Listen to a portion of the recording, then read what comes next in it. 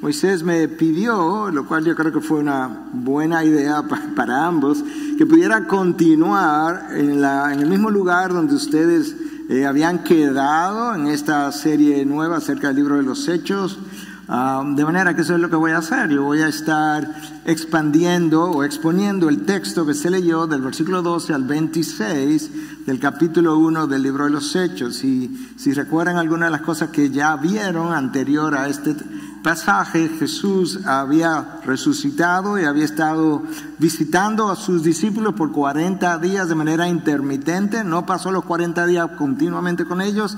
Era como una forma de irlos acostumbrando, diría yo, a su ausencia, porque él pudo estar los 40 días con ellos todo el día como había estado anteriormente, pero no lo hizo así, sino que él se aparecía, pasaba un rato, enseñaba algunas cosas, se desaparecía, volvía en otra ocasión por 40 días. Y por 40 días le habló de una sola cosa, dice el texto de los Hechos, del reino de Dios.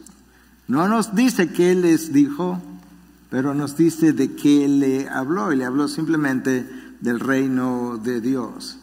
Este momento en el que ellos estaban, antes de entrar a este texto, fue un momento como de emociones mixtas. Imagínate que tienes un amigo entrañable con quien pasaste 3 años comiendo juntos, quizás durmiendo en ocasiones juntos en dificultades, en tormentas, en un monte de la transfiguración, que ustedes mismos, lo que es parte de lo que estaban ahí, la lista que se leyó, habían traicionado, pensaron que todo se había perdido. Pedro pensó que jamás tendría un chance y que 3 días después él vuelve a la vida, resucitó y ahora está contigo por 40 días y al final de estos 40 días él le dice, yo me voy. Y esta vez yo me voy no por 3 días y no voy a estar apareciéndome intermitentemente ya, yo me voy para siempre. Debió haber sido un encuentro muy emotivo, muy emocional, el Cristo resucitado despidiéndose. Yo no sé qué hubiese pasado si hubiese estado ahí, pero yo traté de ponerme aún anoche en los zapatos de estos hombres y pensé que probablemente mis lágrimas no pararían. Yo lo abandoné, yo lo traicioné o yo lo negué. Y ahora que está aquí con nosotros, ahora se me va para siempre. Cada vez que yo tenía una duda le podía preguntar, él tenía la respuesta, pero ahora él no va a estar así, yo no voy a poder tocar y preguntarle si qué hacemos. Y la pregunta es, ¿y ahora qué? Y ese no es exactamente el título de mi mensaje, pero me lleva al título de mi mensaje y es, ¿y entonces cómo viviremos? Ahora que el maestro se fue, ahora que nos dijo todo lo que nos dijo por 40 días acerca del reino de Dios, ¿y ahora qué vamos a hacer? Ahora, ¿qué será mañana cuando nos levantemos? ¿Cómo vamos a iniciar esta campaña de evangelización que se supone que llega hasta los confines de la tierra? Y yo creo que muchos de nosotros entendemos el concepto teológico de la resurrección. Sabemos que la resurrección fue el triunfo, la victoria sobre la muerte, que la resurrección es la garantía de todas y cada una de las promesas de Dios, que la resurrección de Cristo es la base de nuestra esperanza futura, que la resurrección de Cristo probó su divinidad, que es el amén del Padre al sacrificio perfecto de nuestro Señor Jesucristo. Yo creo que sabemos todo eso. La pregunta es si sabemos cómo entonces viviremos. A la luz de la resurrección, a la luz de su ascensión, ahora en ausencia de Él, ¿qué hacemos? El texto nos dice que ellos literalmente le vieron ascender. Yo no sé cómo ellos respondieron al verlo elevarse e irse, pero me imagino que estaban en llanto. ¿Qué harán los apóstoles ahora que Jesús no está entre ellos? ¿Qué decisiones vamos a tomar ahora? Él no se va a aparecer y nos va a hablar en voz alta para decirnos, hagan esto. ¿Cómo vamos a continuar el trabajo que Él inició? Yo creo que las respuestas a esas preguntas son buenas y válidas para nosotros, porque de alguna manera nosotros estamos viviendo en el periodo post-resurrección y post-ascensión. Y yo creo que lo que aquí está dicho no solamente fue dicho para este grupo de personas, sino que fue dicho para la iglesia por el resto de los tiempos. De hecho, el apóstol Pablo nos dice por lo menos 2 veces, se lo dijo a los corintios, y volvió a decirlo en otra de sus cartas, que las cosas que están escritas se escribieron, y estas están escritas, las que leímos más tempranamente, para beneficio nuestro. Hay muchas otras cosas que no están escritas, que Cristo hizo. De hecho, Juan habla de eso hacia el final de su evangelio, que Cristo hizo, que Cristo dijo, que Cristo enseñó, pero no están escritas. Pero estas, dice Pablo 2 veces, están escritas para nuestro beneficio, para nuestra enseñanza. Y lo primero que uno nota cuando lee este texto es que esta gente que fueron mencionadas aquí, esta gente experimentó un cambio de lo que ellos eran a lo que tú puedes ver en el texto. Esta era gente que Cristo con frecuencia les dijo, pero ustedes son hombres de poca fe. Eso fue una forma como pulida de decirle, ustedes son los incrédulos. Ustedes, yo les digo las cosas, me tienen aquí entre ustedes y todavía no creen. Pero ahora tú comienzas a ver algunas cosas de manera diferente en ellos. Versículo 12, entonces regresaron a Jerusalén desde el monte llamado de los Olivos, que está cerca de Jerusalén, camino de un día de reposo. La primera o la última instrucción que Cristo les dio antes de ascender en 1:8, 4 versículos antes, fue justamente, no salgan de Jerusalén hasta que el Espíritu venga. Y el texto dice que tan pronto ellos vieron su ascensión, lo primero que hicieron fue regresar a Jerusalén. Ellos comenzaron a obedecer de una manera que antes no habían obedecido.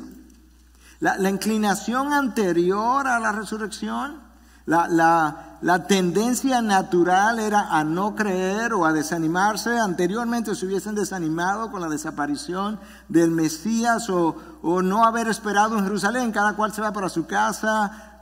Recuerda, esto eran gente de Galilea. Galilea era la provincia que estaba en el norte.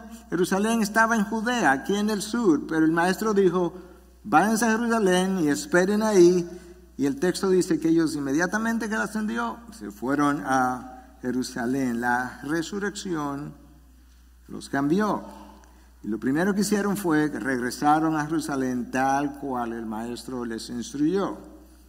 El fruto de la obediencia es la primera diferencia que encontramos en estos discípulos, porque ellos no fueron muy obedientes.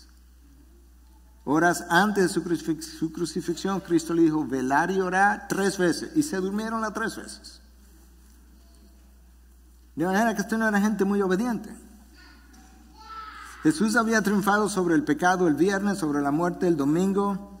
Ahora ya no tenían excusa para continuar con su incredulidad o su flojera, diríamos nosotros, y con su vida de pecado, anterior de pecado tampoco, pero ellos no tenían la excusa y nosotros tampoco.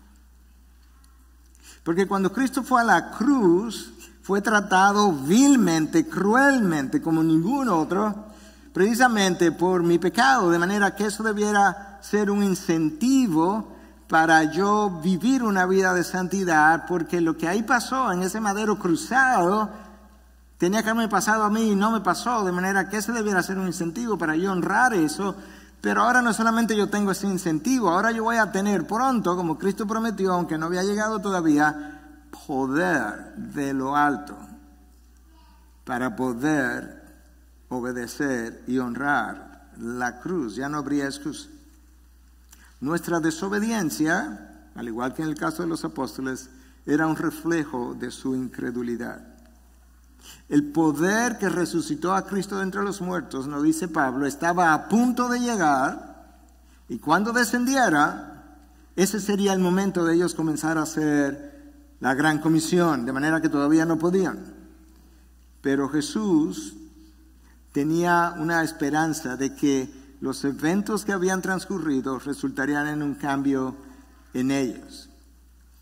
Entonces, ante la pregunta de entonces, ¿cómo viviremos?, la primera respuesta que pudiéramos dar es, debemos cultivar una vida de fe y de obediencia. Número 1, debiéramos cultivar una vida de fe y de obediencia. Espera en Jerusalén, nos vamos a Jerusalén. Pero es que yo vivo en Galilea. El maestro dijo que era en Jerusalén el lugar de espera. No más incredulidad y desobediencia a sus mandatos. Estaban esperando en Jerusalén en obediencia a sus instrucciones. El día que apresaron al Señor, todos ellos se dispersaron, cada cual por su lugar. Pero ahora tú lo encuentras en este texto unidos. Escucha, versículo 13. Cuando hubieron entrado en la ciudad, subieron al aposento alto donde estaban hospedados. Probablemente el mismo aposento donde ellos habían pasado la última noche con el Señor. Y allí estaban hospedados ¿quién? Pedro, Juan, Jacobo, Andrés, Felipe, Tomás, Bartolomé, Mateo, Jacobo, hijo de Alfeo, Simón el celote y Judas, hijo de Jacobo. No el Judas que ya se había ahorcado, este otro Judas. Todos estaban unánimes. Un buen ejemplo que estos discípulos están dejando es que una de las maneras de honrar la cruz y de vivir a la luz de la resurrección es conviviendo en unidad. La división del cuerpo de Cristo deshonra la cruz y habla mal del poder de la resurrección. La división del cuerpo de Cristo no es tan sencilla como parece. No es como cuando un esposo y una esposa se pelean simplemente. No, es un testimonio no bueno para la comunidad que está adentro y afuera. Además, es una deshonra para la cruz y además niega el poder de la resurrección. De manera que si el ejemplo de la cruz y el poder que resucitó a Cristo entre los muertos y que pronto viviría en ellos y que hoy vive en nosotros, si eso no es suficiente para mantenernos unidos, nada en el universo lo va a hacer. De manera que nosotros tenemos lo que se requiere para permanecer unidos. Cristo nos dio un ejemplo cuando vivió, pero ahora que Él se fue, nos dejaría un poder. Y el Señor oró antes de partir, antes de ser crucificado. Él oró en el aposento alto donde ellos estaban ahora, la noche antes, que debió haberle traído recuerdos quizás dolorosos y emotivos o emocionales. El Señor oró para que ellos fueran uno. Y dijo lo siguiente: Señor, yo oro para que ellos puedan ser uno como tú y yo somos uno, y para que el mundo crea que tú me enviaste. Cristo está diciendo, la división del cuerpo de Cristo dice al mundo o desdice del hecho que tú me has enviado para una misión, porque el mundo no puede ver la misión siendo llevada a cabo. De tal forma que ahora que ellos están unánimes ahí, eso era un buen testimonio de que realmente, tal como Cristo lo dijo, el Padre había enviado al Hijo y el Hijo nos ha enviado a nosotros. Ahora, los integrantes de ese grupo que estaba ahí eran gente comunes y corrientes.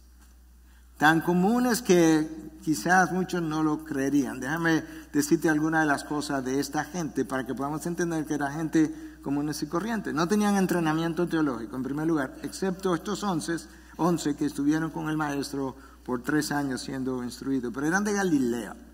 Y la gente de Galilea eran consideradas campesinos. No era gente pulida, tenían mala reputación en términos de lo poco pulido que ellos eran.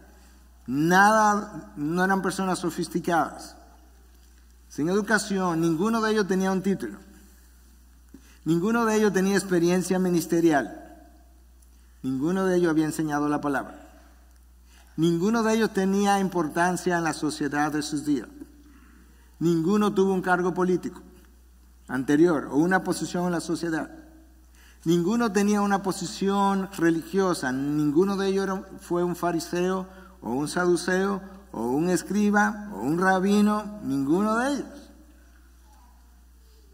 Ahí estaba Juan, Jacobo y Pedro, pescadores, gente sencilla. Juan y Jacobo, conocidos como los hijos del trueno. ¿Tú recuerdas quién era Juan y Jacobo? Juan y Jacobo tenían un sobrenombre de hijos del trueno, no era por buena gente o porque era gente de valor. No, esta era gente que cuando llegaron a Samaria en un momento dado con el Señor y en esta villa no lo querían recibir, ellos le dijeron al Señor: Señor, ¿tú quieres que hagamos llover? ¿Tú oíste la frase? Hagamos llover. O sea, nosotros, miembros de la Trinidad contigo, ¿tú quieres que hagamos llover fuego del cielo que los consuma? ¿en serio, Juan? O sea, simplemente porque no te recibieron, tú los quemarías ya. Ellos estaban ahí en el aposento. Estos eran dos apóstoles. Mateo, recaudador de impuestos. No había un recaudador de impuestos que no tuviera mala fama en esa época. No sé hoy. Tomás, un escéptico, de que yo no vea a Cristo. Es más, no solamente tengo que verlo, que me enseñe las llagas para yo creer. Y Simón el celote, miembro de una banda de rebeldes que se rebeló contra Roma porque no querían pagar impuestos.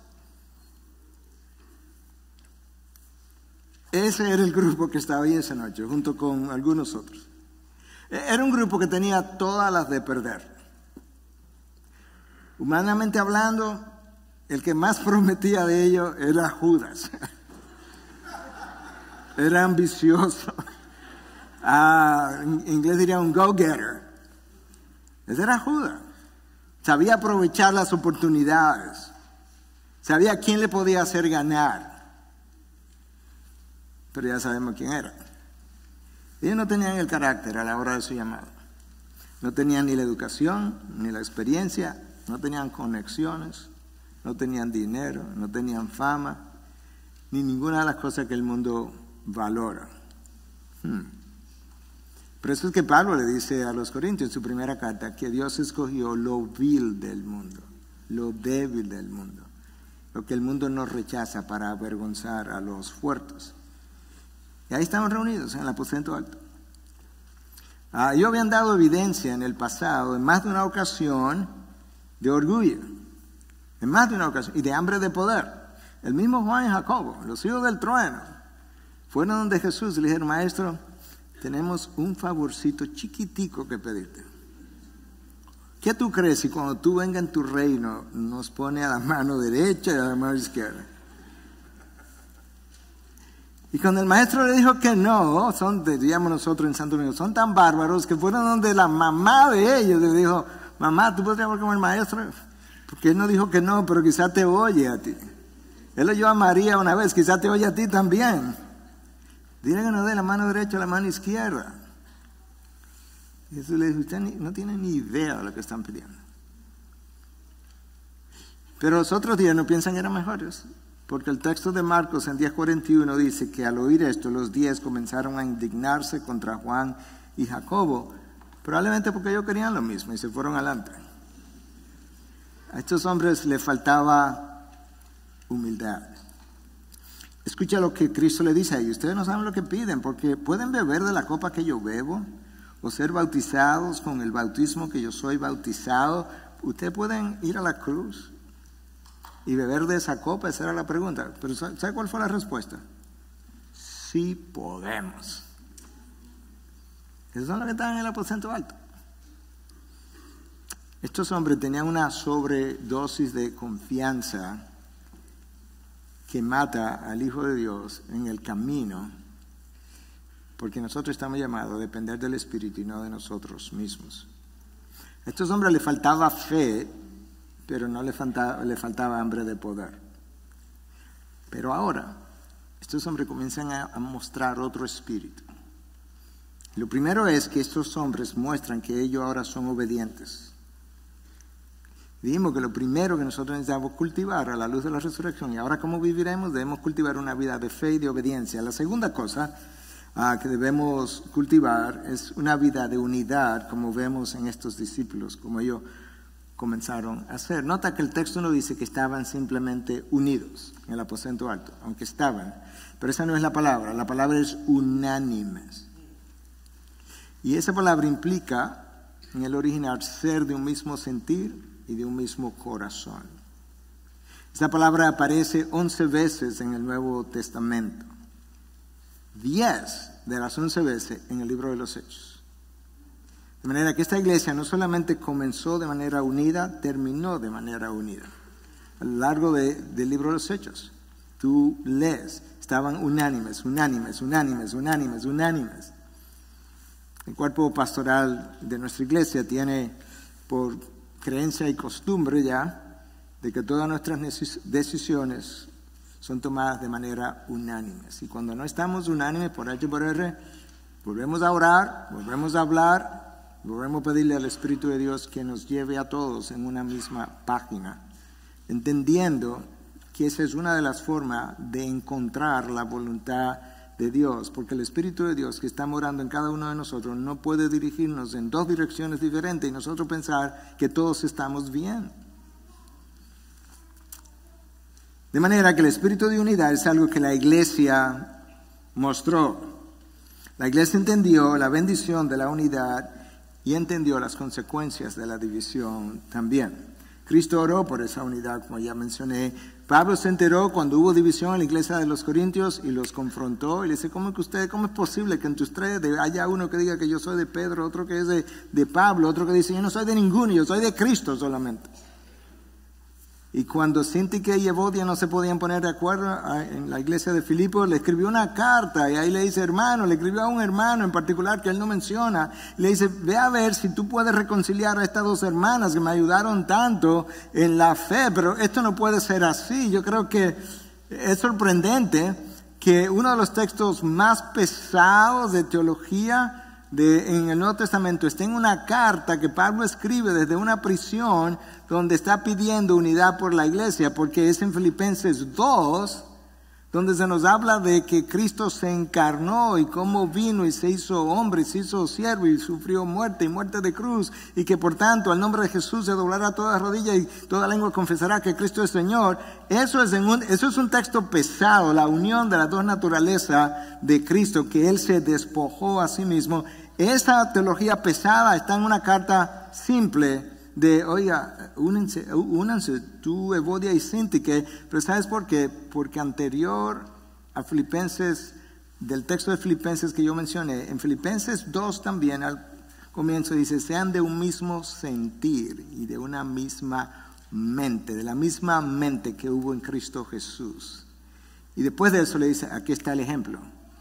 Y luego viene el texto donde Cristo se despojó a sí mismo. Ese es el ejemplo, y con ese ejemplo, reconcíliense. Todos estaban en unidad o unánimes, versículo 14, entregados de continuo a la oración, junto con las mujeres y con María, la Madre de Jesús, con los hermanos de Él. Notaste que no solamente dice que estaban unidos, unánimes, estaban orando, pero no solamente dice que estaban orando, escucha cómo lo dice, entregados, ya eso no dice, ya es otro nivel. De continuo a la oración, eso es otro nivel. No simplemente orando, y eso representa un cambio, porque yo te mencioné que en el huerto de Getsemaní, Cristo le dijo, velar y orar, y él volvió, y a la hora estaban durmiendo. Cristo dice, pero ustedes no pudieron ni siquiera velar y orar por una hora, por una horita. Se fue y volvió otra vez durmiendo. Se fue y volvió, pero durmiendo otra vez. Como no velaron y no oraron, ¿qué fue lo que Cristo dijo? Velen y oren para que no caigan en tentación. Momento después, todos cayeron en tentación, todos le abandonaron. Y eventualmente Pedro le negó. Pero ahora, ahora no vamos a estar durmiendo, no, ahora vamos a estar orando, entregados de continuo a la oración. La resurrección cambió a esta gente. Y la resurrección tiene que cambiarnos a nosotros. La realidad de la resurrección. La resurrección de Cristo no es simplemente un concepto teológico, es una realidad que debe cambiar a los hijos de Dios. Porque el poder que los resucitó, Pablo nos dice en Romanos 8, ¿qué fue lo que resucitó a Cristo entre los muertos? El Espíritu de Dios. Y él dice que ese poder ahora reside en ti. El mismo poder que lo levantó de los muertos es el poder que Dios ha puesto en ti y en mí. De manera que ellos no solamente estaban unánimes, pero estaban unánimes y estaban orando. La oración contribuyó a su unanimidad. La oración, el acto de orar, aparece 31 veces en el libro de los Hechos. 31 veces es mencionado. Y el libro de los Hechos tiene 28 capítulos y la oración es mencionada en 20 de los 28 capítulos. O sea que esta iglesia no solamente comenzó orando, siguió orando. Y ahora nosotros comenzamos a ver cuál fue el poder detrás del avance de este movimiento. porque en la medida que tú lees el libro de los Hechos, tú puedes ver, es impresionante cómo a las pocas horas, pocos días de Cristo ascender, Pedro está predicando y 3,000 nuevos creyentes se agregaron, y poco tiempo después dice que la iglesia, tú volteas la página, ya la iglesia estaba en 4,000 hombres, si le agrega a las mujeres y los niños, quizás tenía 10,000 creyentes ya en Jerusalén. Eso es impresionante, ese número. Y luego prontamente tú sabes que el evangelismo se esparció y había un avivamiento en Samaria, y Samaria se llenó de gozo. Los discípulos llenaron a Jerusalén con la enseñanza de los apóstoles. Esa fue la acusación que trajeron. Y luego llegó a Efesio, y en Efesio la gente comenzó a quemar todos sus libros de ocultismo y todo lo demás. Y una revolución entera comenzó a ocurrir. Entonces nota que esta iglesia fue una iglesia obediente, estaba unida y estaba orando continuamente. El maestro ascendió, ellos volvieron a orar y estaban juntos. Hermanos, cuando nosotros, es difícil estar orando juntos y que al mismo tiempo que estás orando con alguien que tú no toleras, como que esas dos cosas no caben en la misma ecuación. Padre, gracias, pero no tolero a este hermano. Una de dos cosas va a pasar: o te reconcilias con la persona, o tú te enfrías con el Señor. Pero esas dos cosas no van a permanecer juntas. Mi fe no va a permanecer vibrante, y mi odio contra este hermano, o mi rechazo contra este hermano, y orando al mismo tiempo. No, eso no va a pasar. La oración hace varias cosas. Nos une de una manera que ninguna otra cosa lo va a hacer. Quizá por eso la iglesia del siglo XXI no es tan unida, honestamente y tristemente, porque tampoco es una iglesia que ora tanto. La oración nos recuerda que nosotros somos personas dependientes y en gran necesidad. Hermanos, yo oré para comenzar a predicar, no porque es la costumbre eclesiástica, lo apropiado. Yo oré porque yo sé que yo necesito de Dios siempre, pero sobre todo a la hora de predicar su palabra. La oración nos recuerda la bondad de nuestro Dios, que quiere oírnos. ¿Tú sabes lo que es eso? Dios, con todas las cosas que Él tiene en el universo que manejar y controlar y hacer, que Él quiera oírme a mí de manera personal y prestar atención a mis quejas y mis necesidades, que me duele la cabeza. ¿Tú te imaginas lo grande que, Miguel, pero yo tengo el universo entero, como yo no tengo tiempo para preocuparme de ti? No, pero me interesa tu dolor de cabeza. Me interesa la enfermedad de tu hijo. ¿Tú sabes lo increíble de la oración? Esta gente lo entendió. Y cuando tú oras, no importa lo hermoso que tú ores, lo teológico que tú ores, la oración que Dios, la respuesta a tu oración será mejor que la oración que acabaste de hacer. Por mucho. La oración nos da poder de lo alto, porque según Santiago nos dice, el medio hermano de Jesús, que escribió una carta que de hecho estamos poniendo en nuestra iglesia, la oración del justo puede mucho, dependiendo de tu traducción. La oración del justo es poderosa y eficaz. Y la oración nos coloca en una posición donde Dios quiera bendecirme y usarme. Esta iglesia lo aprendió. Ian Bounds fue un hombre de Dios del pasado, un hombre conocido por su vida de oración. Escucha lo que él escribió. La vida, poder y gloria de la iglesia es la oración. Voy a decir eso otra vez, voy a seguir leyendo en un momento, pero la vida, el poder y la gloria de la iglesia es la oración. La vida de sus miembros depende de la oración. Y la presencia de Dios es asegurada y retenida por la oración. El lugar mismo es hecho santo por medio del ministerio de la oración. Sin ella, la iglesia está sin vida y sin poder. Sin la oración, la iglesia está sin vida y sin poder. Recientemente comenzamos en nuestra iglesia un mover de oración extraordinaria y tuvimos todos los miércoles 1 hora por 3 o 4 meses corrido, 1 hora antes del servicio de enseñanza de los miércoles a orar, pero de manera extraordinaria. Y dijimos, durante esa hora no vamos a pedir por nada de lo que usualmente son como las añadiduras que ya Dios prometió que Él no las iba a dar. De manera que no simplemente vamos a pedir por esta enfermedad de mi mamá o de mi papá o de mi hijo, lo cual es correcto, pero lo vamos a dejar para otro momento. Ahora le vamos a pedir a Dios que haga cosas extraordinarias porque Él es un Dios extraordinario. Y cuando paramos eso, en el día de hoy, comenzamos un tiempo de orar, como parte de este año de orar de manera extraordinaria, antes de cada servicio. En el servicio a las 9, 8:15, va a haber un pastor de nosotros liderando un grupo en oración. Y a las 11, antes del segundo servicio, habrá otro pastor liderando el servicio de oración, reconociendo que sin la oración la iglesia está sin vida y sin poder. Entonces recuerda lo que hemos dicho hasta ahora. La primera respuesta a la pregunta, ¿y ahora cómo viviremos a la luz de la resurrección y ascensión de Cristo? La primera es, tenemos que cultivar una vida de fe y de obediencia. La segunda es, debemos cultivar una vida de unidad. Y la tercera es que debemos cultivar una vida de oración. Y todo eso lo vimos aquí en el texto. El texto que se leyó al principio nos dice que de parte de esos 11 apóstoles estaba ahí junto con las mujeres y con María, madre de Jesús, y con los hermanos de él. Aquí hay gente que no creyó en Jesús. Juan nos dice que los hermanos de Jesús no solamente que no creían en él, que en un momento fueron a buscarlo con María porque pensaron que había perdido la cabeza. Los hermanos de Jesús pensaron que él se volvió loco. Pero ahora están en el aposento alto con María, su madre, que dicho sea de paso, de aquí en adelante María no vuelve a aparecer.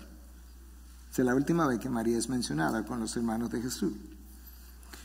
Pero los hermanos de Jesús fueron cambiados también por la muerte y la resurrección de Cristo. Y entonces, ¿cómo viviremos? Bueno, tú puedes ver ahora a los hermanos de Jesús, que ellos, ¿cómo vamos a vivir de aquí en adelante? Es posible que entre esos 120 hombres o personas más bien, que también estuviera María Magdalena, María la madre de Jacobo y Salomé. Decimos eso porque ellas estuvieron al pie de la cruz y sería muy difícil que esas 3 mujeres que estuvieron al pie de la cruz jugándose su propia vida porque la podían juzgar posteriormente, no estuvieran aquí en el aposento alto orando. Y también es posible que Nicodemo y José de Arimatea, que fueron las 2 personas que también se jugaron su reputación y le dieron sepultura al cuerpo de Cristo, es posible que hubiesen estado en el aposento alto. Y Nicodemo era parte del Sanedrín, ¿no? Dice el Evangelio, o uno de los Evangelios. Escucha lo que el texto, quizá hay algunas personas que Cristo sanó. Escucha lo que dice el texto del versículo 15 al 17. Por aquel tiempo Pedro se puso de pie en medio de los hombres, un grupo como de 120 personas estaba reunido allí y dijo: hermanos, recuerda, 120 personas, pero cuando Pedro predica hay 3,000 creyentes. Y dijo: hermanos, tenía que cumplirse la escritura en que por boca de David el Espíritu Santo predijo acerca de Judas, el que se hizo guía de los que prendieron a Jesús, porque era contado entre nosotros y recibió parte en este ministerio. Pedro está diciendo: hermanos, Judas murió, Judas traicionó a Jesús, pero que no se nos olvide que las escrituras habían predicho tal cosa. Hermanos, tenía que cumplirse la escritura en que por boca de David, o sea, David habló de esto, el Espíritu Santo predijo acerca de Judas. Esta gente aprendió a escudriñar las escrituras, porque Pedro no simplemente se levanta y dice: hermanos, sepamos que Judas se ahorcó porque era el traidor. No, él dice: hermanos, sepamos que Judas, de acuerdo a las escrituras, ellos estaban comenzando a aprender a escudriñar las escrituras y a confiar en las escrituras. De hecho, cuando Jesús se le aparece a los discípulos, recuerda, camino a Emaús, ahí van 2 discípulos camino a esta villa llamada Emaús y Cristo se le aparece de repente. Y se ponen a conversar con ellos, como que eso fue post-resurrección. Se ponen a conversar con ellos, como que él no sabía lo que había pasado. Y entonces él le pregunta que de qué estaban hablando y ellos le dicen a Jesús: ¿tú eres el único que no sabe lo que ha pasado últimamente? No, yo soy el único que sabe lo que pasó porque fue a mí que me pasó. Pero ¿sabe qué es lo curioso? que Cristo los reprende, no solamente por ser tardo de corazón, sino por no haber entendido las Escrituras. Cristo le dice a estos dos discípulos post resurrección, pero que ustedes debían haber sabido por las Escrituras que esto iba a pasar. Y comenzando, dice Lucas 24, versículo 27, por Moisés y continuando con todos los profetas, les explicó lo referente a él en todas las Escrituras. De manera que estos hombres que están ahora, estas personas que están en el aposento alto, y Pedro como líder, nos está dejando ver, no, nosotros ya aprendimos la lección, tiene que consultar las Escrituras. Las Escrituras afirman, por medio de David, el Espíritu Santo habló y dijo que esto tenía que pasarle a Judas. Y Cristo, cuando se le apareció a los discípulos camino a Emaús, pudo haberle dicho, déjame contarte dónde yo estuve entre el viernes en la noche y el domingo en la mañana. Déjame contarte cosas que nadie ha sabido, pero yo te voy a contar ahora cosas impresionantes. Pero ¿sabes qué? No, con las mismas Escrituras que siempre hemos creído que son suficientes, les abrió las Escrituras y es increíble porque cuando Cristo estuvo ministrando por 13 años, lo que hizo fue que les habló continuamente. Cuando hablaba de él, habló de cosas presentes que no se habían revelado, pero siempre se refirió al pasado y se refirió a las Escrituras. Cuando fue a la cruz, en la cruz citó uno de los salmos. Y luego de la resurrección, cuando él se aparece, vuelve a hablarle de las Escrituras. Las Escrituras deben gobernar nuestras vidas o nosotros nos gobernamos a nosotros mismos. Esta gente acababa de comenzar a aprender que tiene que analizar la vida y las experiencias a la luz de las Escrituras. ¿Y cómo debiéramos vivir entonces a la luz de la muerte y resurrección de Cristo? Vuelvo y repito, número 1, una vida de obediencia. Eso es lo que tenemos que cultivar, una vida de obediencia, una vida de unidad, una vida de oración y una vida de la palabra. Una vida de la palabra. Judas fue el traidor, según las Escrituras. Las Escrituras tenían que cumplirse. Tenemos que seguir confiando en ella. Mientras mayor es nuestra confianza en la palabra, mayor será nuestra obediencia. Nosotros no obedecemos frecuentemente porque ignoramos la palabra, porque desconocíamos la palabra, porque no le damos tanta importancia a la palabra, porque no hemos visto las implicaciones de la palabra. Pero mientras más yo conozco la palabra y confío en la palabra, mayor será mi vida de obediencia. Nota que ahora, como están anclados en que las Escrituras decían esto, ahora no se desanimaron. Mi desánimo frecuentemente tiene que ver en que no he anclado mi vida en las Escrituras. Sino que Pedro dijo, no, él tuvo parte en este ministerio. O sea, nosotros sabemos que él. ¿Se recuerda cuando fueron de 2 en 2? En uno de esos pares a ministrar iba Judas. Pudieron haberse desanimado, pudieron haber abandonado la carrera. Imagínate si Judas, que estuvo entre nosotros, que recibió información de parte del Mesías, que llegó a ministrar en uno de esos pares que se fue, nos ha causado esta decepción. No vale la pena. No vale la pena trabajar con gente. El problema es que si tú no quieres ser decepcionado, tienes que morirte primero. Porque de este lado de la gloria, Adán decepcionó a la raza entera, y David decepcionó a todo Israel, y Pedro decepcionó al Señor, pudiéramos decir, en el sentido figurado, porque Cristo sabía de antemano, pero vamos a decir que lo decepcionó. Entonces, ¿qué? Quizá mañana se pueda decir de ti o de mí. Puede ser. Quiera Dios que no sea. Pero recuerda que el anuncio de Judas fue traído de una manera especial. Porque Cristo, cuando lo anunció, no dijo, y Judas está aquí, el que me va a traicionar. Nota cómo él lo hizo. Uno de ustedes me va a traicionar. Silencio. En el aposento alto yo creo que se podía oír, como dice en inglés, un pin drop, la caída de un alfiler. ¿Qué? ¿Y tú sabes lo que pasó ahora? ¿Seré yo maestra? ¿Seré yo maestro? Derek Thomas, yo creo que muy insightfully, muy astutamente, nos dice que probablemente ese ejercicio fue hecho de esa manera para que cada uno fuera confrontado con la realidad. Tú podrías ser. No te creas que tú eres tan mejor. La única razón por la que tú no eres es porque Dios te ha dado la gracia de que no lo seas. Pero como que la Escritura comenzó a ocupar un rol central en la vida de estos hombres.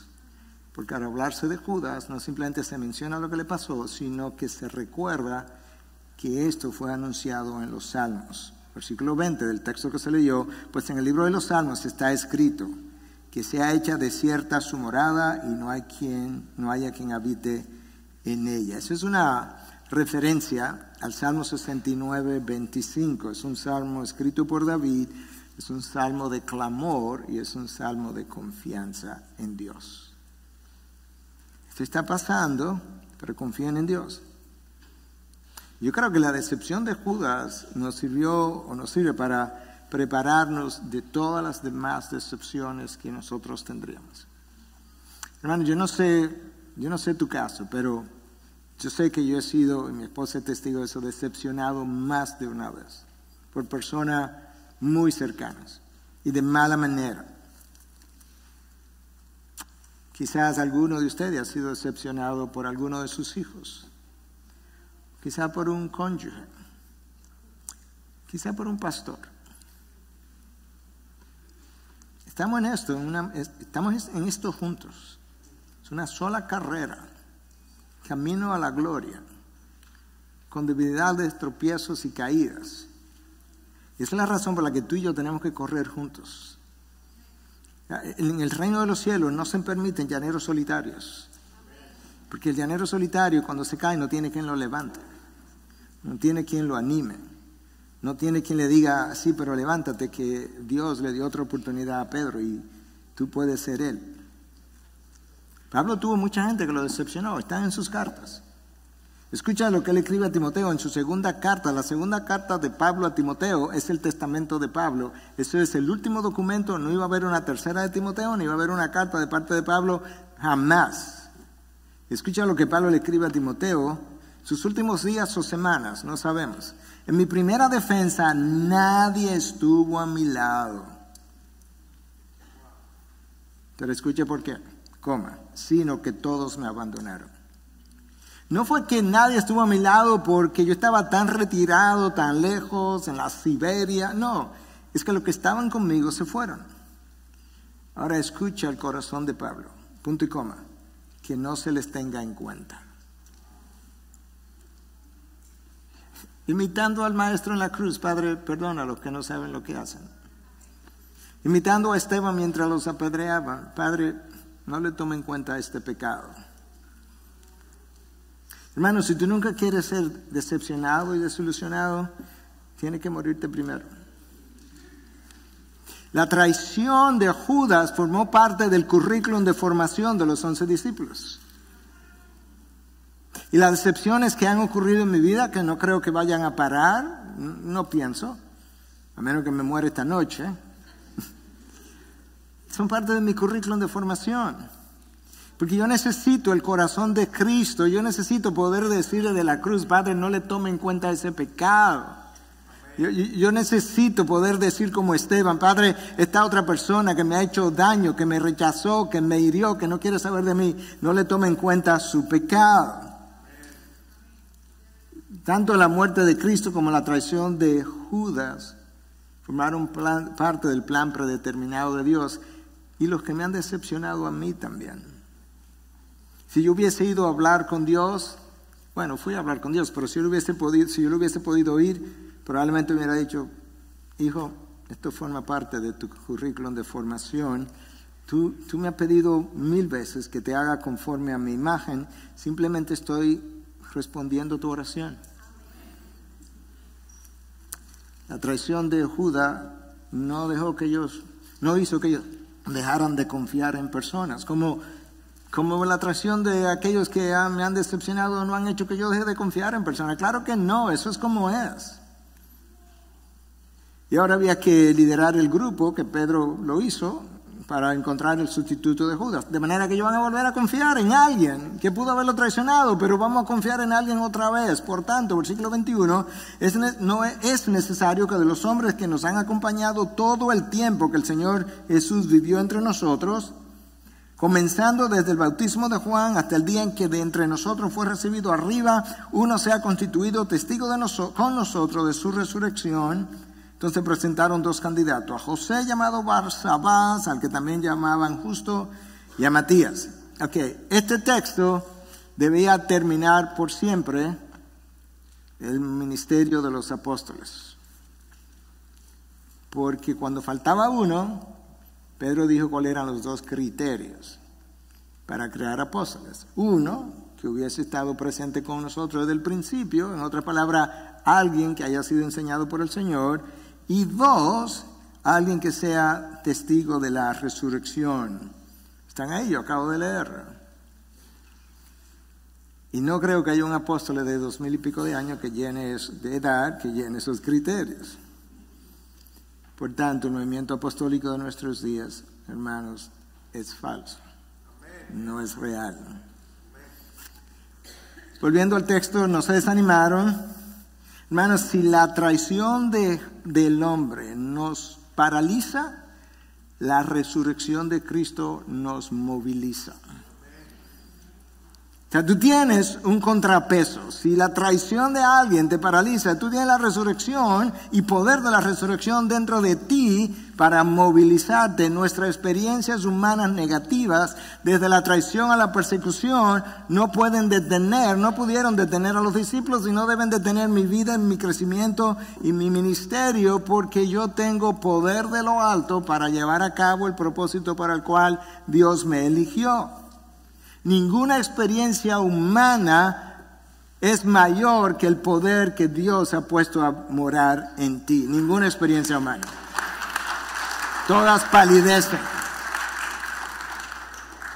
Y este grupo está dando testimonio de eso. Este grupo entendió el cumplimiento de las Escrituras, de manera que presentaron a José, llamado Barsabás, y a Matías. Entonces recuerda, ¿cuál es la pregunta? Y entonces, ¿cómo viviremos? ¿Cuáles son las respuestas? Número 1, vamos a cultivar una vida de fe y de obediencia, una vida de unidad, una vida de oración, una vida de la palabra. En quinto lugar, una vida de dependencia del Espíritu de Dios y en la providencia de Dios. ¿Dónde yo veo eso en el texto? Versículo 24. Y habiendo orado, dijeron, tú, Señor, no nosotros, que conoces el corazón de todos, muéstranos a cuál de estos dos has escogido para ocupar este ministerio de apostolado. Ya no era cuestión de yo quiero la mano derecha, yo quiero la mano izquierda, yo quiero lo que yo quiero, dame lo mío, nada de eso, Señor. No, vamos a orar. Y después que oraron, en la oración le dijeron, Señor, nosotros queremos tu voluntad. Aquí hay dos hombres que llenan los requisitos, dinos. Y en ese momento ellos usaron algo que tú lo ves aquí y no lo vuelves a ver en todo el Nuevo Testamento, porque era común en el Antiguo Testamento, como no estaba Cristo ahí con ellos, era común que usaran algo que es conocido como el Urim y el Turim, que eran dos piedras preciosas que el sumo sacerdote llevaba en su pectoral y que de alguna manera Dios usó. ¿Cuándo? Anterior a la resurrección, anterior a la venida del Espíritu, anterior a que el canon hubiese completado, Dios usó para ayudarles a tomar decisiones. Y en este caso usaron el Urim y el Turim, y de alguna manera que nosotros no conocemos porque no está descrito, pero para que te lo puedas imaginar, ¿okay? Es una imaginación, yo no sé cómo lucían, nadie sabe cómo lucían, pero imagina, eran dos piedras preciosas. Imagínate que una tuviera un sí por un lado y un no por el otro. Es una ilustración. Ok, lo vamos a tirar. Y si sale sí, esa es la voluntad de Dios. Algo así. Pero tú no vuelves a oír eso, ni nada parecido en todo el Nuevo Testamento. Porque esa no es la manera como encontramos la voluntad de Dios. Pero eso fue lo que hicieron. Lo que sí queda claro es que esta gente no quería su voluntad, sino que fuera Dios quien eligiera.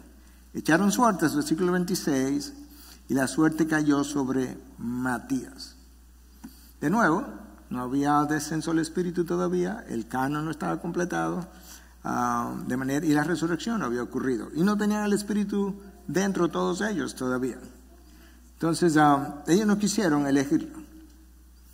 Elegir un sustituto es el cumplimiento de otras escrituras. Salmo 109:8, escrito por David, es un salmo de reivindicación y de venganza. En ese salmo está el hecho de este sustituto.